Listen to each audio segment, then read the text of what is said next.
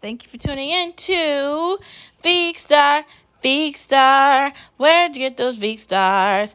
Veekstars, where'd you get those eyes?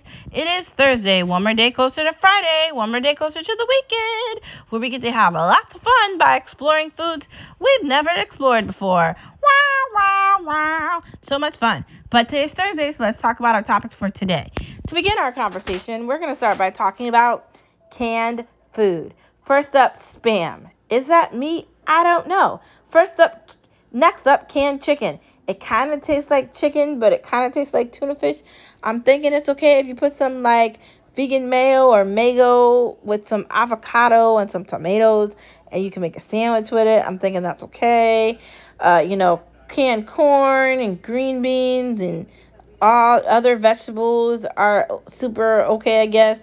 Diced up potatoes if you're making like a soup or like a bake, I guess, okay. Like cream of mushroom if you're making like a chicken bake or whatever. Okay, fine. Tomato soup, okay. But not everything in can is okay. Like, not everything. Like, some of these meats that they're trying to put in cans and they're trying to advertise like it's meats, dude, it's been in a can. How long has it been in that can?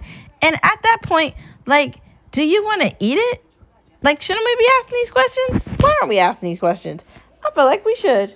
Dude, yes. No, like, literally, what's in those cans? And what about the dates? Should we be looking on the dates? And that's what screws me up about canned food. Like, I buy it, I plan to use it, I forget it. When did I buy it? When's the expiration date? These are things I probably need to write down on a fridge to look at to remember to do it. But do I do that? No. No, I don't. So that's a problem. Um, and I should probably spend more time paying attention to that, as you should too. I feel like that's something really important, but we don't really have conversations about it. But we should. But we don't. But we should.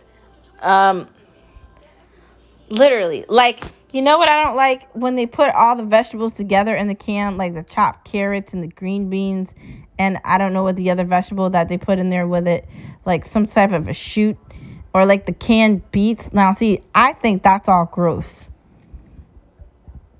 There's certain vegetables you can't put in a can. It doesn't taste the same.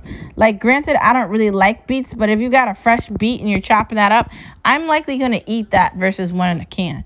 Like, I'm not eating canned avocados. Like, I don't even like fruit by the cup, like fruit cups that are in the can that you're supposed to pour in a big container and put in the fridge.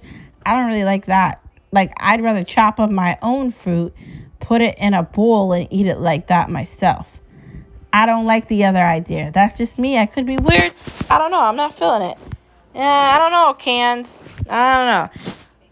I'm off of the big wide can sell for soups and things I'm actually going to eat. But can we stop trying to put meats in cans and pass it off as something that it's not? Can we stop? And stop putting beets and avocados in cans too. We're not into that. Yeah, pass. Pass.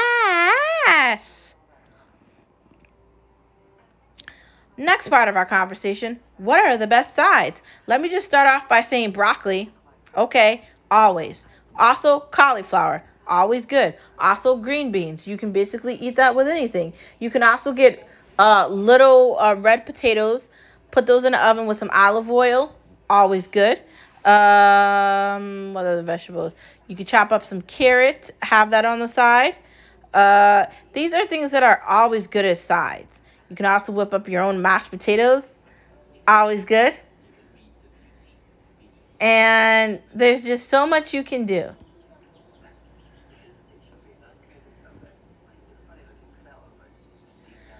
So much. And sides really make the meal. Like, especially if it's going with like filet mignon or some sort of a steak or any type of meal.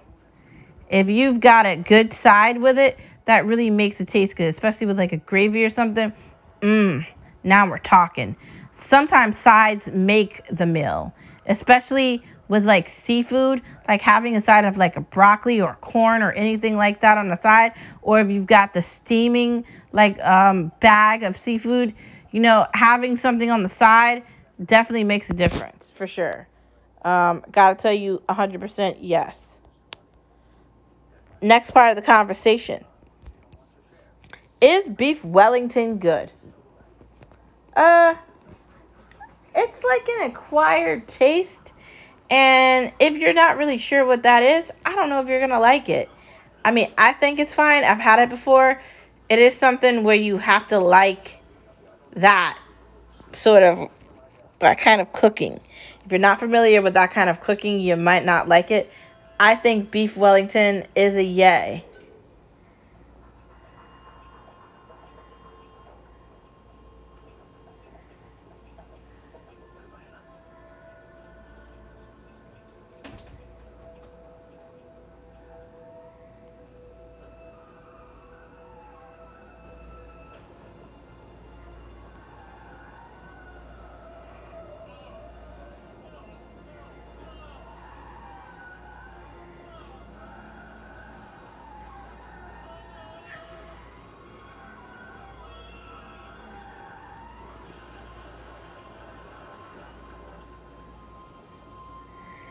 I think that it's an acquired taste, and if you want to try it, I'd say go for it.